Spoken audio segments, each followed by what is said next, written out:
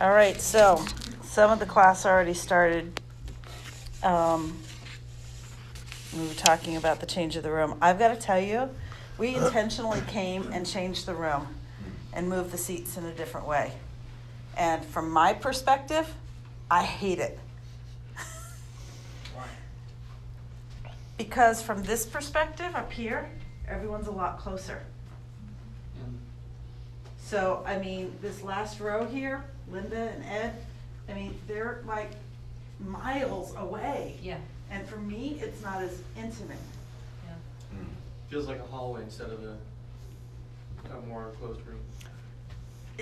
It feels more like a classroom, and it never really felt like a classroom before. It felt like a living room, like a living room. Yeah. You know, we're this. Okay, we're gonna put you on the spot. Thank you for showing up. What do you think of the new room layout? We're all confused. What do you guys think? Since you guys just showed up, what do you think of the new room layout? Good. Different. I like it. No problem. Is it a good different or a? Talk loud. What? How's that? If I can hear you, I'm good. No. Because I was just sharing it from an instructor up here. I don't like it. Oh, really? I don't like it. It's not as intimate. Oh, yeah. It's not as intimate because you guys are so far away. Just move the stand to the middle so that these few rows in the front. Well, but the class usually fills up in about 15 minutes, so right now, you're right. I mean, it's like there's such a distance. I definitely feel more better. More better? Betterer? I would feel more comfortable here because I'm closer, but having these rows, I just Everybody feel get up and very- take 2 seats forward. The problem I have with this layout, if I'm up there, is I feel like I'm going to crown myself on that projector up there. I don't know if you guys have that problem, but it always feels like it's going to hit me. Are you serious? Absolutely. Yeah. I'm always like, whoa. She can't even touch And I've it. got 4-inch heels on. Wow. What? So it's, What'd you say? yeah, the room is definitely different. Yeah. So we're going to be talking about how we view things today. And actually, we're going to be talking about how we view things and how we perceive things for the next however long we're going to teach. We have no idea what the end point looks like, so we're just going to keep going and going and going until God says stop. Okay? Don't worry, it won't be that long. Yeah, because God tells me to stop. Yeah, exactly. So I have a question for you. Actually, you do this one. Which one's bigger? Which Sharpie's larger, the one on the left or the one on the right? Which one? Right. Same size. What is this? Which Sharpie is larger, the one on the left or the one on the right? They both the same. Okay, how many people say the left? How many people said the right? How many people were convinced after some people said the same that, oh, my answer was wrong? Okay, when you look at it this way.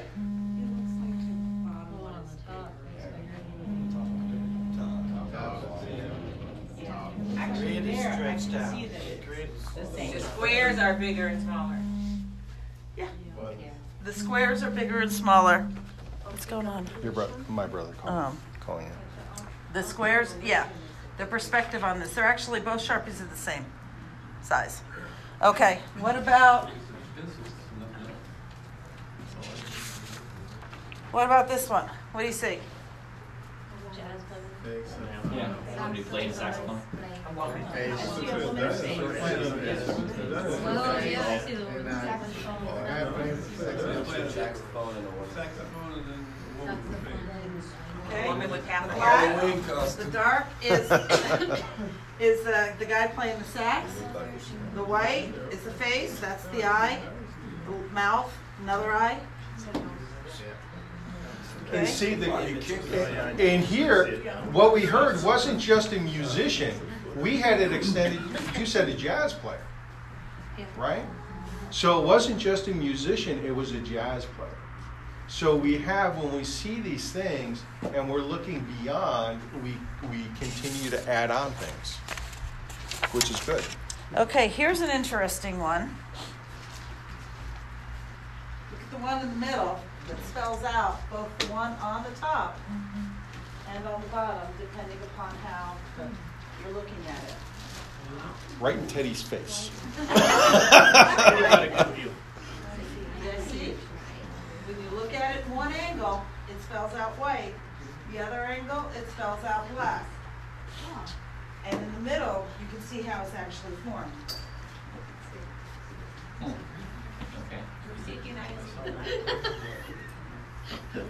What, Dave? What'd you do? I don't see black. Okay, I see back there. So the B is on this side right here. That's the L, the A, the C. Oh, okay. I thought you said black was at the top. No. I'm like, I know I don't see that. No, this is, yeah. Okay. Depending on the way that the configuration is in the middle, depending upon where you're standing, it will either read as white or as black. The one in the middle is the actual way that it's configured. So if the one in the middle doesn't make any sense. Apparently it does to some. From the perspective that I see it. It doesn't make any sense. Yeah, but if you look at it from one direction. That's right. Is that black? Black. She's saying it's the middle city black. So if one person was seeing white, if one person was in this place where these things are, and one person was seeing white, and the other person was seeing black, who's right? Yep, everyone. What does it mean it's whack? Actually, it depends on the purpose that it was intended to be seen from. Okay, so if one person, I'm going to repeat Gene's question because then I'm going to ask another question on top of that. If one person saw white and one person saw black, who's right? They both are. Now, why isn't that the case in our relationships when we're arguing back and forth? Because I'm right. That's right. That's the reason why I'm arguing. That's different. That's different. Why is that different? Because I'm right. But why? I think because we have an emotional stake. It's not just a piece of paper like that you're reading. It's like an emotional. Dum dum da da. Oh, we're just practicing. That's what we're saying.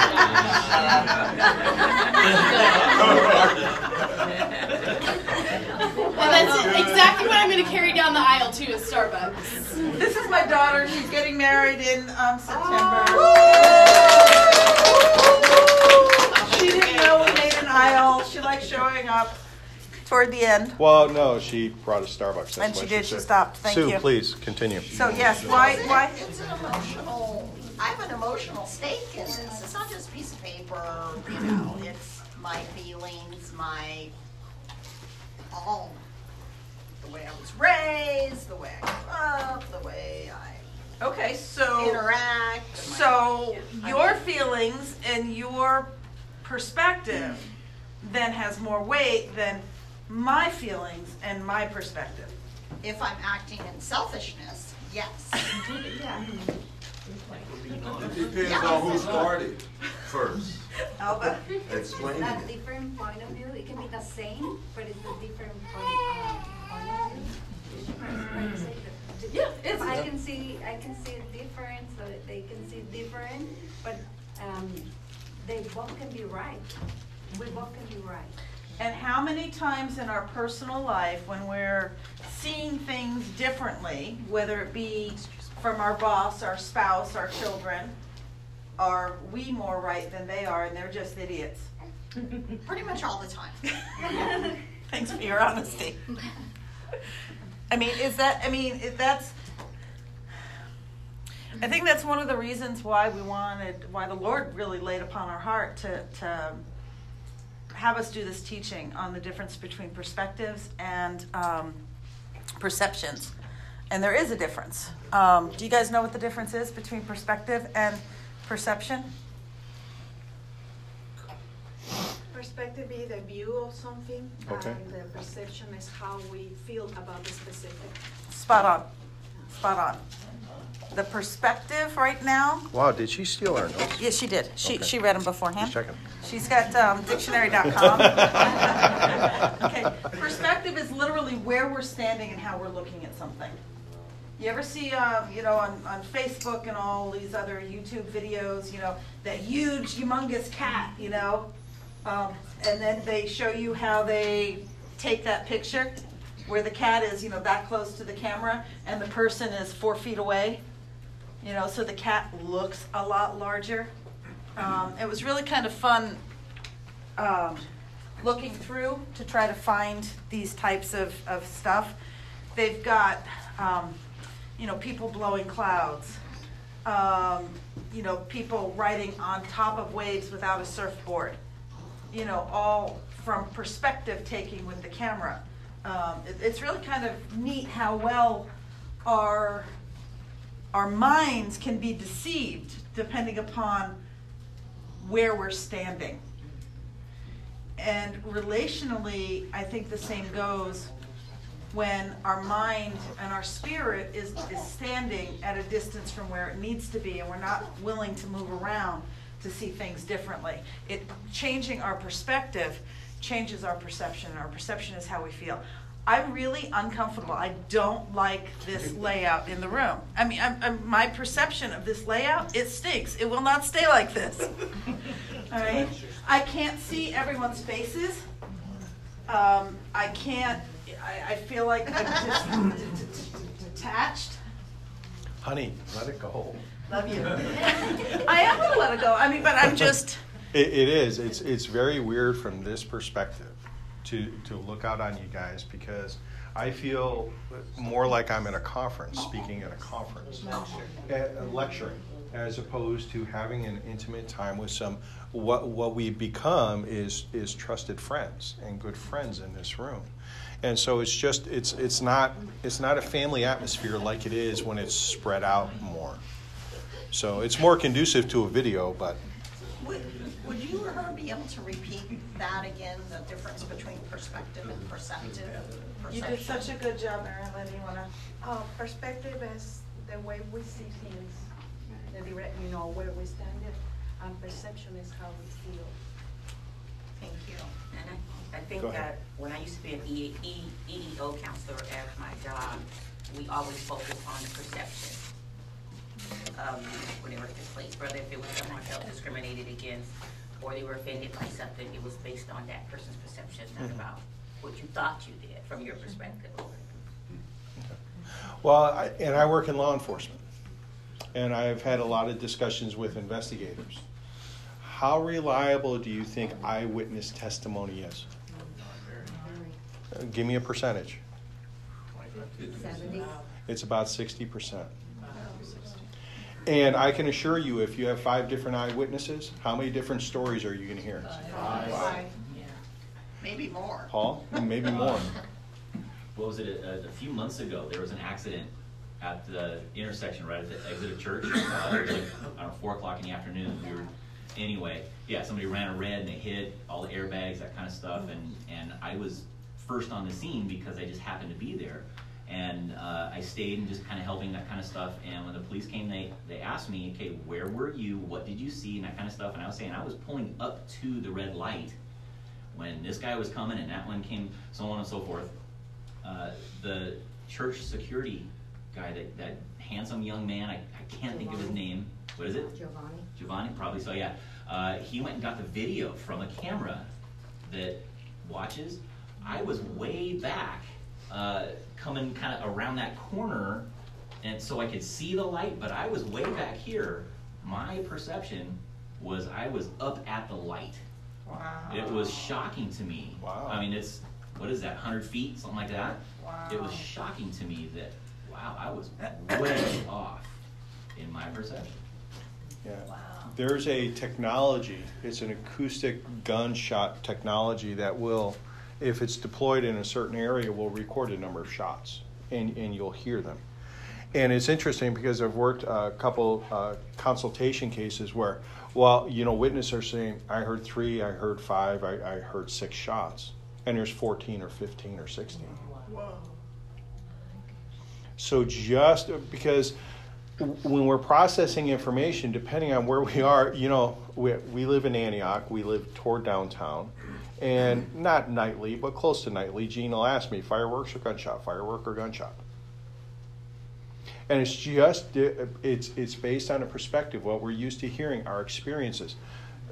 Sue, you said it, experiences. There was a study done in a university, and you know how, the big university classrooms that have the auditorium type seating, and you've got a couple hundred students there, and then you've got the big desk layout and whatnot. And then there was exit doors on either side of the front, either side of the back. Well, what they've done repeatedly in this research was, whatever, the teacher would have her purse out on the front desk as she's teaching, and someone would run in, grab the purse, and run out, right? The teacher would get robbed. Oh, it was set up. Okay, it was set up. The teacher would get robbed. The teacher, of course, was in on it and acted like, she had literally just gotten robbed and whatnot. And everyone in the auditorium, the audience then would say, okay, what did the perpetrator look like? Oh, gosh. Okay? And anything and every race would come out. The different heights would come out. And here's, now I'm guaranteeing you that, of the 200 people or however many people were there, a good third of them probably weren't even looking up at the front. They were either sleeping, playing on their Facebook, or, whatever. Okay? But in that circumstance, how can so many people come up with something different? And they can swear by what they saw. Okay? We see things, what's that phrase? We don't see things as they are. We see things as we are. I don't know if that's exactly this, but there's a lot of truth to that. There's a lot of truth in that. And also, believe it or not, your background also. Your background experiences play into it. And also what you don't expect to. The stupidest thing, but nobody will ever hear me say my name over the phone or in person. Like, what's your name with your order? If I say teddy bear, they'll understand I said Teddy. If I say Teddy, it's Penny, Patty, Perry. Just everything under this. Sometimes things that aren't even names. I got Stephanie back once. From Teddy? Yeah, Wow. People just don't hear it.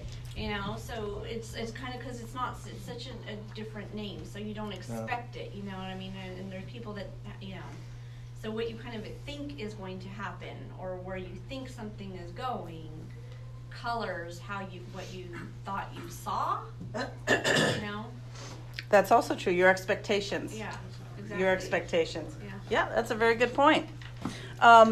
One of the main verses that we're going to be dealing with is Matthew 13. And Matthew 13, I'm going to read 1 through 17. So it's a little bit long, but we're going to take it apart bit by bit. But it says, NIV is what I'm reading right now. This is the parable of the sower. It says, that same day Jesus went out of the house and sat by the lake. Such large crowd gathered around him that he got into a boat and sat in it, while all the people stood on the shore.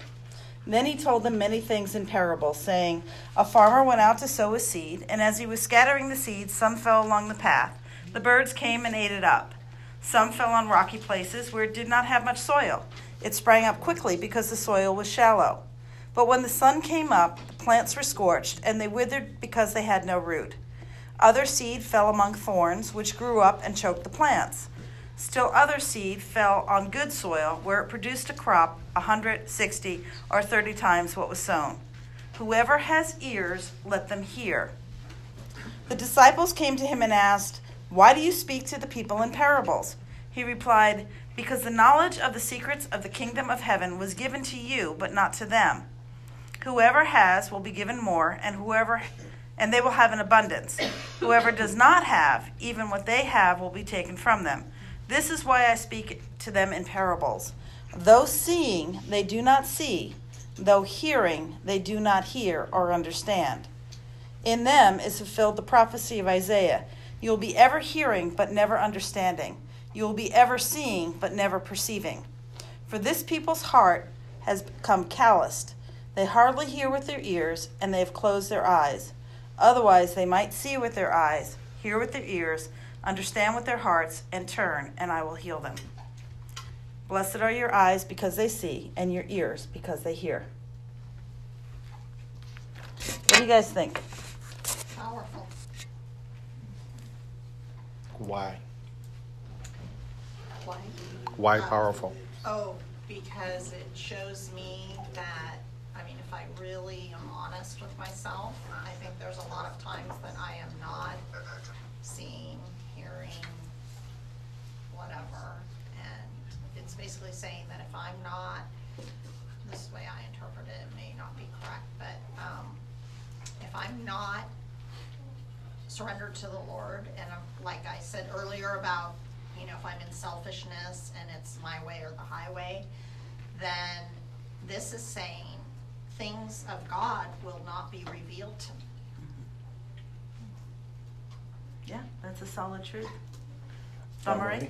I'm just thinking about perception for me is what's going on with my mind, will, and emotion while I'm listening.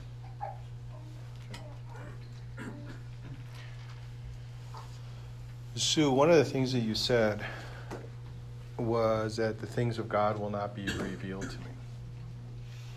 And I really like that.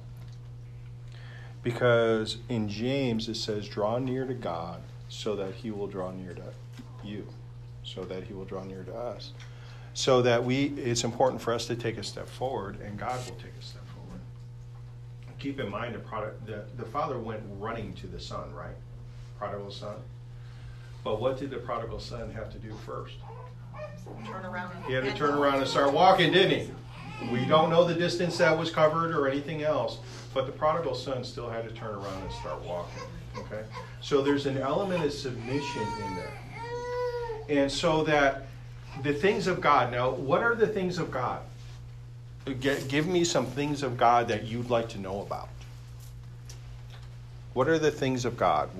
What's in God's heart that you'd like to hear? Linda? Who I am in his eyes. Who you are in his eyes. What else? Plans. Plans. What else? Promises. What else?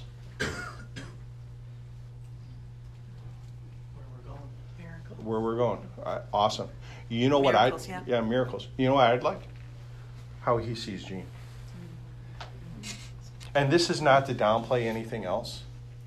But we're talking sometimes, when we talk about the heart of God, when we talk about how God sees things, I want to know how he sees my daughter. You know why? So I can come into alignment with that. I want to see how he sees Gene. You know why? Because half the time I suspect his heart is breaking for something that Gene is going through. And I'd like my heart to break for that too. If our greatest commandment is to love the Lord your God with all your heart and all your soul and love your neighbor as yourself, if I break that down, what's important to know? Who God is, who we are, and who our neighbor is. Right? Because if we can't love God if we don't know who he is. We can't love our neighbor if we don't know who they are. And we can't love ourselves if we don't know who we are. Right? And we have to know what love is. And we have to know what love is. Yeah. I mean, is love the erotic love that our wonderful culture tries to put out there? I'm sorry.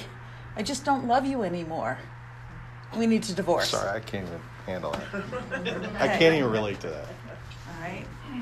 But that's, how many divorces do we know? I read an interesting statistic recently, and I don't remember where I read it or exactly what it said, so forgive me for that. But it basically said that around year 20 of marriage is when they've done these longitudinal studies, and it's like 5, 6, 7, 8, 10 years of marriage. Level of happiness kind of changes. You're really happy right after the honeymoon period, and then the real work settles in and everyone gets disappointed because it's not all, lovey-dovey. But around year 20 is when happiness really begins to grow in marriages, but too often marriages stop before they get to that point. And even if they didn't work hard, happiness still begins to grow around year 20. But it's also very interesting because 25 years of marriage is the second highest rate of divorce. Which year? 25 years. You know why? Because a lot of the people, I'm going to goof around a little bit, but a lot of the people, those that have seen their happiness grow, their kids have now left the house. Wow. Yeah. Celebrate. The other half, chill.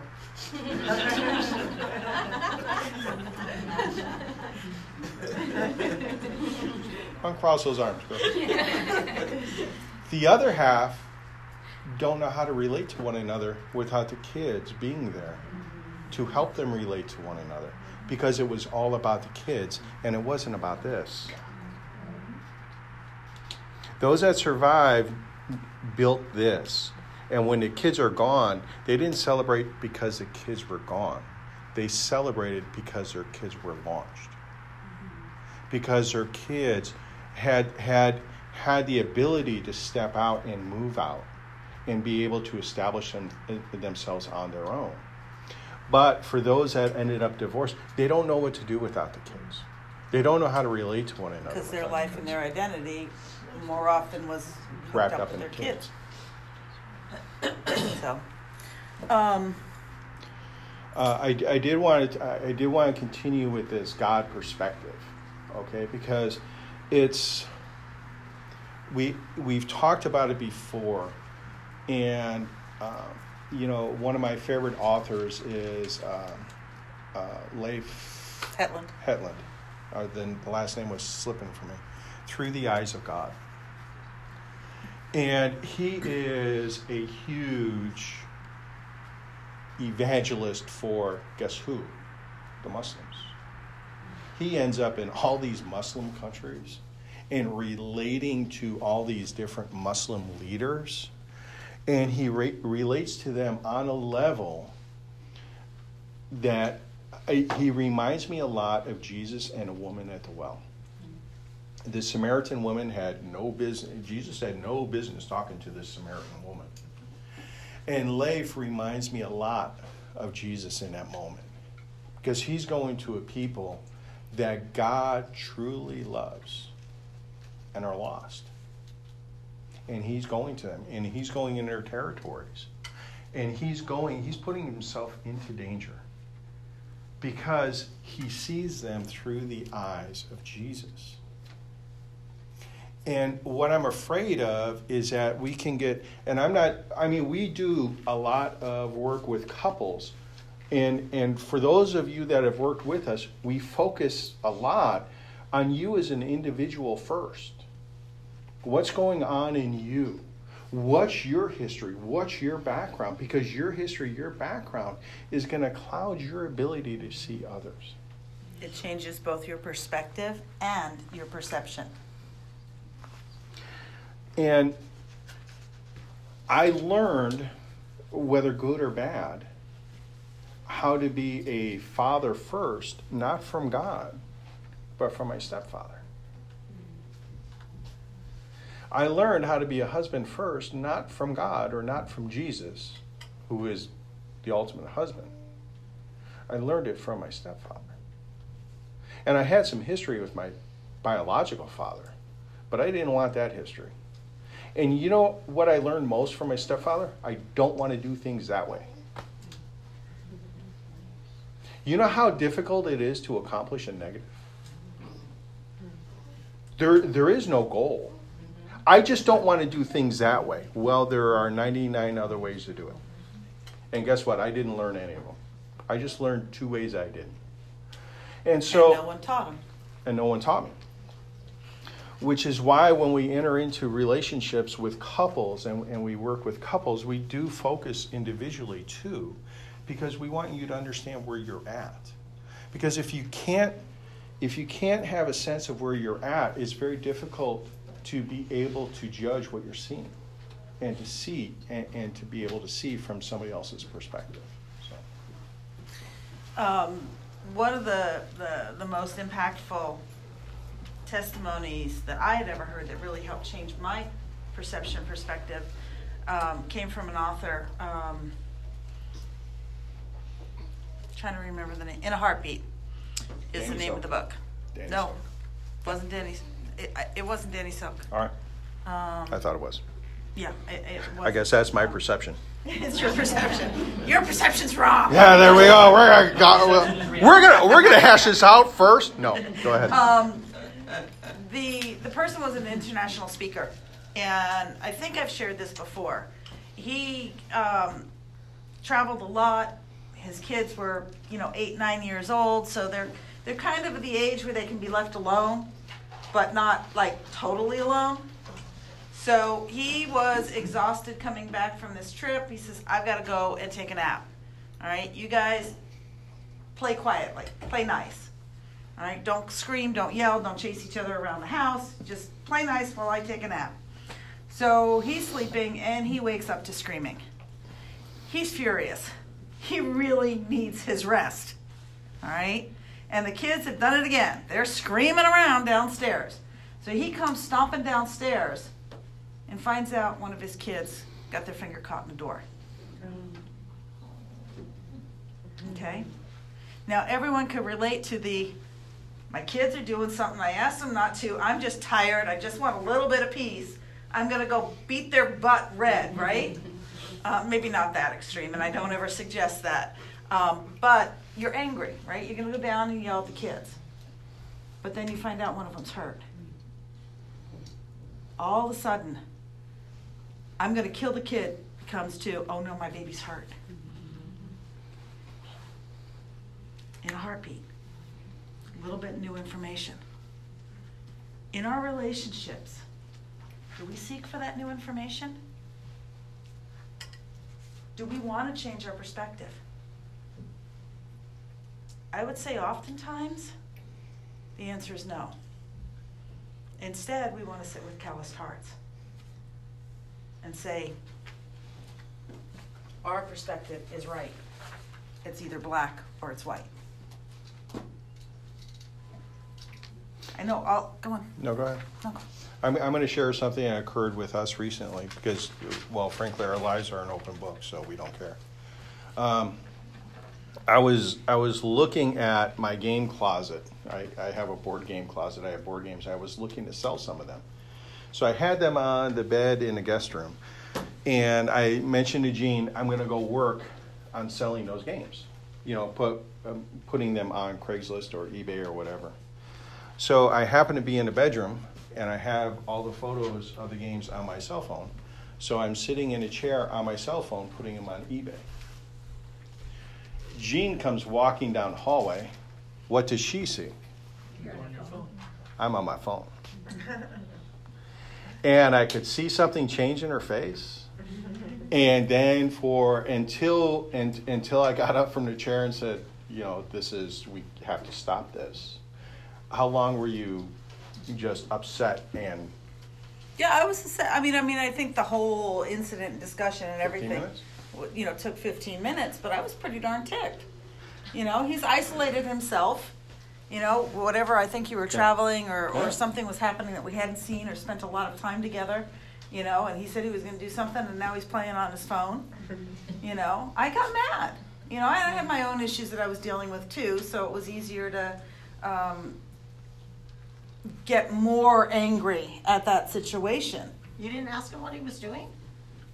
Well, he had told me he was going to work on selling his games.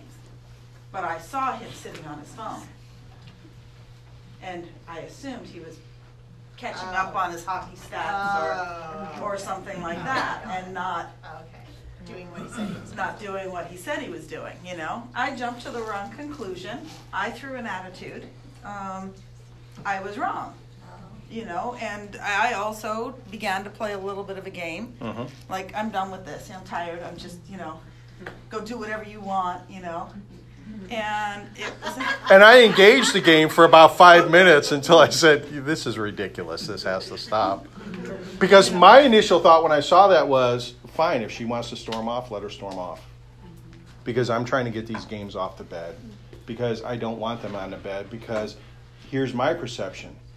Jean's upset at me because these games have been on the bed for a week and I haven't gotten around to it yet. Which I could care less. But we didn't step outside of our own head, our own perspective, our own thoughts until it came to a head. I had my little hissy fit, and Ron said, let's drop the rope. You know, the good thing in our house, just to let you guys know, all honesty, all vulnerability, we go through this stuff. Same stuff you guys do, stupid stuff. Why are we getting so upset because that was left on the counter? All right, we go through it, but we process it through very quickly. We don't let it stew. One or the other of us drops the rope, brings it to the table and says, I want to see the real picture. And one thing I really like about this perspective, the real picture, the real actual sculpture, whatever you want to call it, looks pretty broken, doesn't it? It looks pretty broken. It's not clean. It's not well formed or well shaped. All right? That's the way most of life is. All right? Well, that's the way most of us are. That's the way most of us are. You know, we think that everything's nice and neat and our perspective is right. But most of the time, the picture really looks like this. Because we're all looking through deceived eyes. All right? Life speaks to us in parables, not just Christ. Life speaks to us in parables. What's the lesson?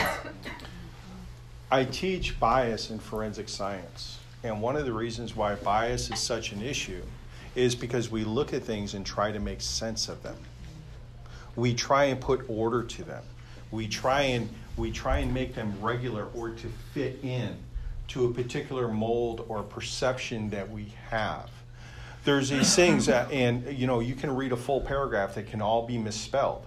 But because the right letters are there, you can read through the paragraph, even though it's misspelled, because your mind has a way of bringing order to something. So what ends up happening is when we look at a situation, we try and bring order to that situation to understand it. But oftentimes our perspective is clouded. And I will suggest this because it goes back to that verse from James, draw near to God and he will draw near to you. You know why your perspective's clouded? Because I would suggest you're not as close to God as you may even think you are. Because even that can be clouded. Well, I'm close to God because I read Scripture every day. Well, I go to church, and I'm in 4 Bible studies. I went to Convoy of Hope yesterday. I helped out. We do all that. But what did God's... the 2 greatest commandments, did he say, read my word daily? That's not even in the 10 commandments. Because it didn't exist as a word. Moses had a relationship with God, and he wrote the first 5 books. Abraham had a relationship with God. Guess what? He didn't have God's word. I'm not saying don't read God's word. God's word is extremely important. But what I am saying is that when we measure ourselves by the doings, we forget that we're a human being. And we're supposed to be what we're reading. And oftentimes we're not because we're not drawn close enough intimately with God. We're not asking God to examine our hearts. We're not asking God to examine our motives. Because if I start to ask God, what are my motives, what's my heart, I may not like the answer. That's right. That's why we don't ask the question. And so what ends up happening is that little tip that we had lasts for a day, not 15 minutes. It's important, and that's one of those things. Draw near to God, and he'll draw near to you. It's going to shine some light on some stuff that you may not like to see. But frankly, I'd like that stuff out. I don't want to operate in a relationship where I'm acting selfishly all the time. That's not fair to Jamie. Yes. I just wanted to share two things. One, something that I heard, it might have been in here or somewhere else, but I heard once, to remember that your spouse is not your enemy. And it's easy to think your spouse is your enemy, but if you really think about it, who is the enemy? And he is working. When you feel like your spouse is your enemy, he's causing that, because he wants you to be, Laughing his head. Pastor John Gregg really phrased it well a couple months ago. He says, stop looking at our enemy as an enemy and instead recognize that they're the victim of the enemy. Right. Yeah. Yeah. And then this class has helped us so much too, because like you said, the things we've learned, we process them much faster. I mean, we still definitely have our issues, but we process them much faster, and we've learned to be able to stop and okay, this isn't working. Where's Paul? Like, what's his perspective and what's my perspective? And it's just made such a difference. Thank you. Well, we've worked with a lot of couples and we've worked with a lot of individuals, and I'll give some of the guys in this room a lot of credit. Not that I don't give every guy in here credit, but there's a few guys that stand out because I have hit you guys hard, right between the eyes oftentimes, and you guys keep showing up. Because I didn't listen to what your wife was doing. I asked you what you're doing. And you kept pressing in, and you kept pressing in, and you kept pressing in. Because that's the only thing we can change. Guess what? I can't make Jean move to see me differently. But I can move. I can move to see her differently. And so much is based on our perspective, where we stand, how we view things, and then that builds into a perception, how we feel about what we see, that unless I'm willing to move, and I have to move, if I'm not willing to move, guess what? I can't expect Jean to do it.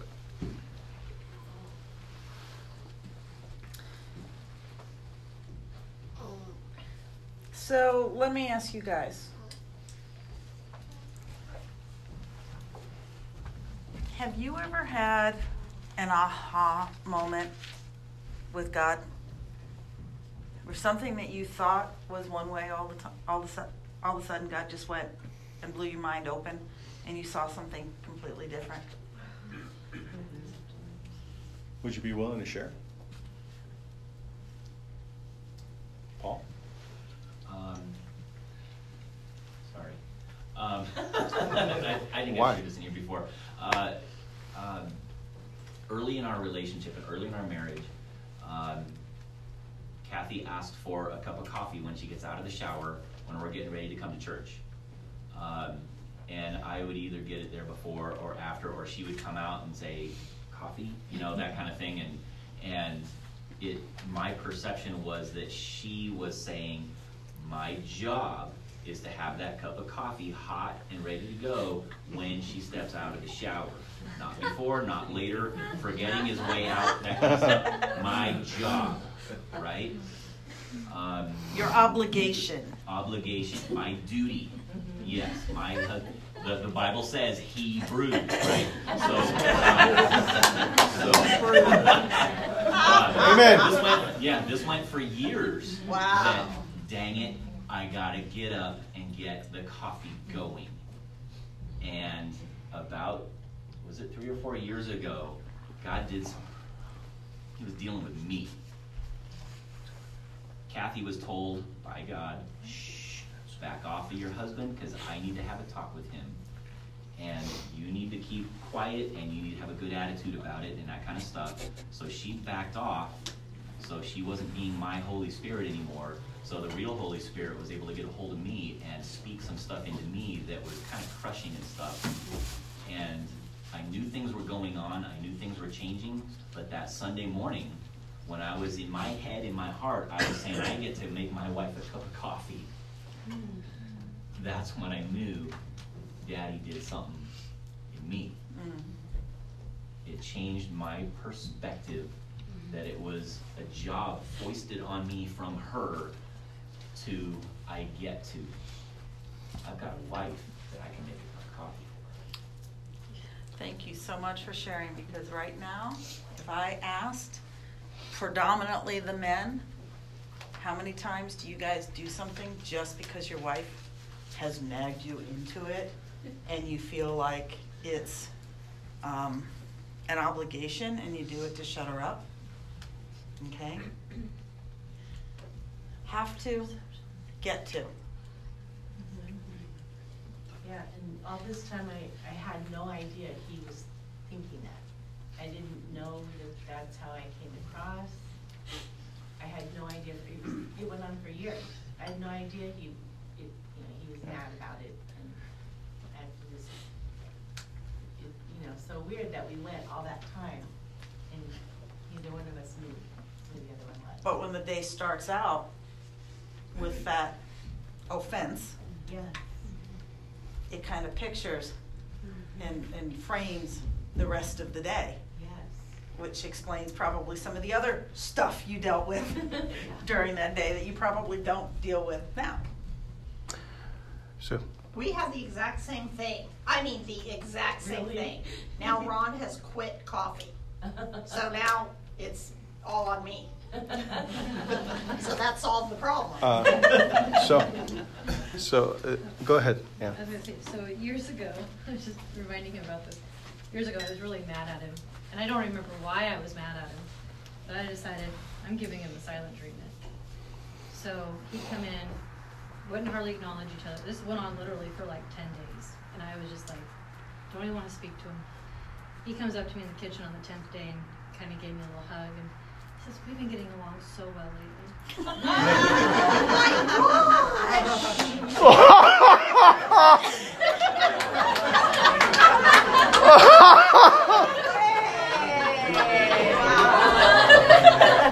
So 10 days turned into 2 months. That wasn't well, No, but you know what? No, hang on. She was not engaging me. She would make dinner. It was on the table. I could eat it. I could not. She was doing her own thing, and I could either join it or not. What was sad at the time was that at the time I was like, hey, this is cool. I can do my own thing. And that's where I was. Yeah. Way back when. Way back when. Yeah. Perception. I had my best friend and I used to play card games and board games, but primarily card games. And there were card games where you actually had to design a particular deck around a strategy. And I used to design decks just to irritate him. That's all I wanted to do, was just irritate him. Because he was fun to irritate. Okay. He's a recovering bully, so he's still working on it. And it worked. So I had this great deck design, right? And it was really cool because I had ordered a bunch of board games that I knew we could play. And so we were making plans after the new year. Never made it.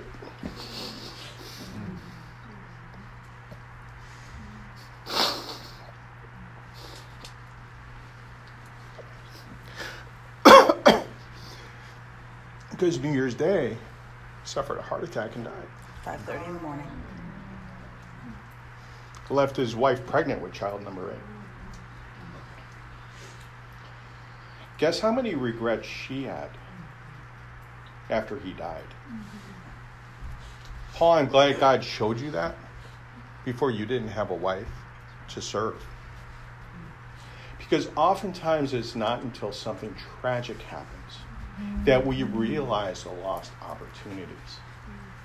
God is showing us those opportunities now. And we're not taking advantage of the vision that he's trying to give us. Because we're like this all the time. Either as couples or with our kids or with somebody. We are always doing this. And I think God's heart is breaking, not because of the missed opportunities here. Because he knows that there are some opportunities we won't get a replay on. We won't get a redo on. God is a God of redos. But at some point, life takes that away.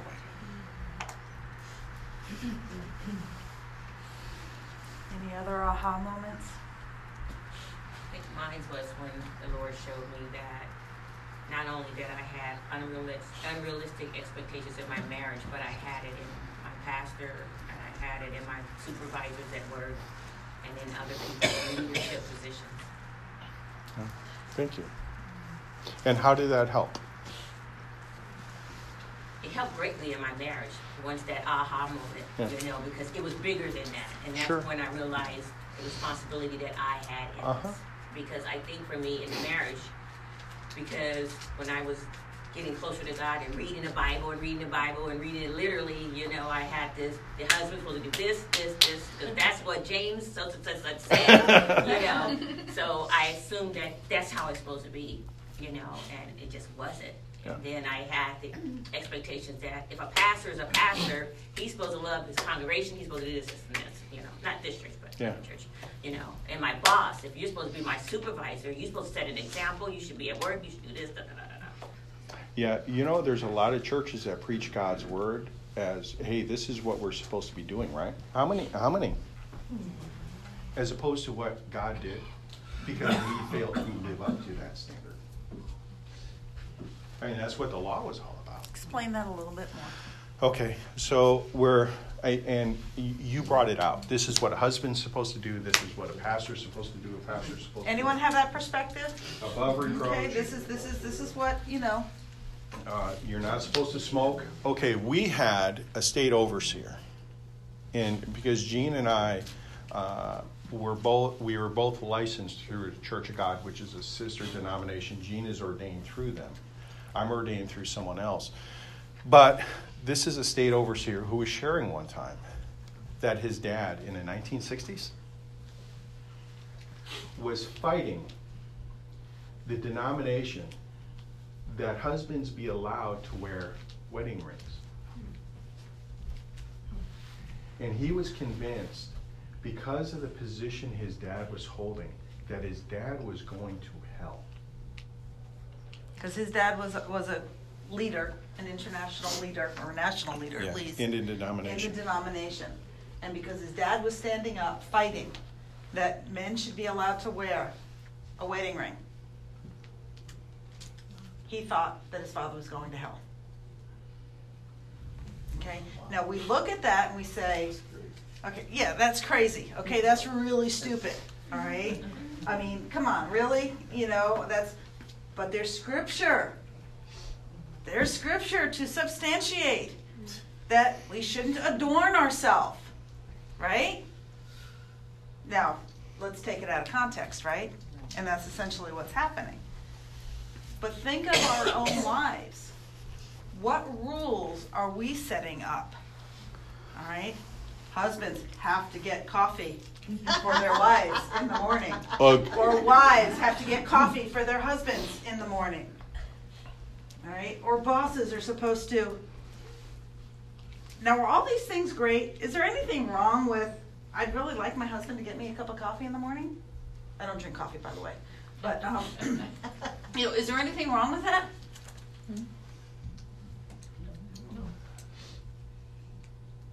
When does it become wrong then? It becomes works. When it becomes works. When it becomes works. You know, when our perception changes, that it becomes work, it becomes have-tos. The other dangerous side is I don't have to do anything because I've got grace. Okay? Yep. You know, there's grace in this relationship, so he doesn't have to do anything to relate to me. Huh? Okay? He can do whatever he wants, and I can live very happily. I can be, because I can live by myself, you know? David, what was one of your favorite songs? It was I Am a Rock, Simon and Garfunkel. I am a rock. I am an island. I am by myself. Rock never cries and an island feels no pain. Yep. And where does that fit into? Love the Lord your God with all your heart and all your soul, and love your neighbor as yourself. We go to the extremes. We go to the extremes. I visited for work the Cayman Islands. And it's interesting how you have to get back and forth around all these islands. They all fly through Miami. So you can't get to another island in the Caribbean without flying through Miami. There's very few direct flights to any of these other islands. But I have that picture in my mind right now as I see some relationships. In one home, there can be 4 to 5 to 6 different islands. Jackie and I will goof around every once in a while. We'll be sitting on opposite couches, and Jackie will text me, "Hey, how you doing?" Instead of saying something, right? It's those different islands in the same house. What are we doing? And we communicate electronically. It just, the whole thing about doing, and you know, there is scripture, and yes, it's important to be obedient, but why are we being obedient? Are we being obedient to avoid hell? Or are we being obedient because God's perspective is, hey, life will be good for you if. That's why all God's promises are conditional. Because we have a choice of whether or not that promise is going to be fulfilled in our life. And that's why there's direction in Scripture, so that the promises and the fulfillment of God can exist through us.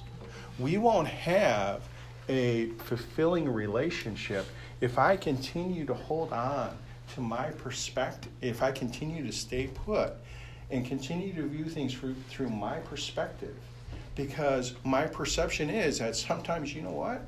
And Gene will say this about me, sometimes you just don't like me. It's fair. But unless we're willing to step out of that and try and examine what God wants to do in that moment, how many of us have viewed somebody that has really hurt us as a loved individual by God in the moment they hurt us? Right? Can we get to that point? Can we get to that point? Can we get to the point where we're living through the hurt, and still have love? Yeah, Can we, like what Pastor said, if you haven't gone to service? Yeah. Oh no, just saying yes. Just saying yeah.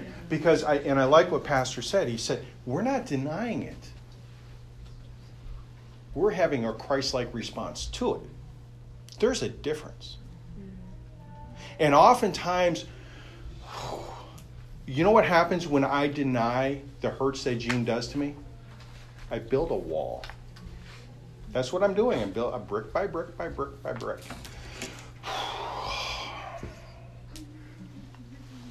Just got to suck it up. Just got to suck it up. Just got to suck it up.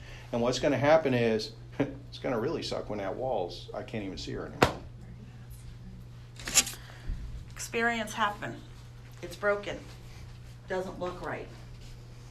How do we choose which vision we're going to see it by? Are we going to see it from the perspective of it being black or the perspective of it being white?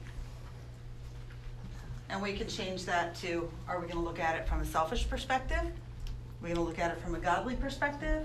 We're going to look at it from a worldly perspective. And my niece's wedding was a Jewish, Buddhist, non-religious wedding.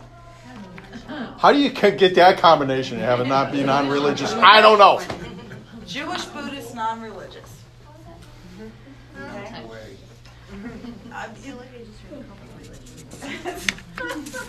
They chose how they wanted to combine things. And they talked about sharing and love, but what's the foundation? What's the foundation? Being good, we can never be good enough. Having an external response that is Christ-like and then going and simmering and stewing, is that the healthiest? Is that what God desires? So what we're going to be talking about in the next however long is we're going to be talking about what interferes with our ability to have a proper perspective and perception. How to literally move so that we can change our perspective. And what gets in the way, understanding what gets in the way, and how we can actually physically and spiritually move around that obstacle. And be able to look beyond the obstacle. So we're going to be discussing that. And there are many different things. One of the biggest, and we're going to have some guest speakers in too, because they're going to talk about how when something was present in their life, they weren't able to experience something that was from God. Because guess what? We work Cleansing Stream a lot. What's the biggest obstacle to people hearing from God? Unforgiveness. So we're going to be talking about a whole lot of these different obstacles in the coming weeks. Hope you're excited because we are. Any questions? Comments? Snide remarks? Snide remarks? Oh, you haven't said that one. All right, Father, thank you for our time together this morning. Thank you for even just a change in perspective. And Father God,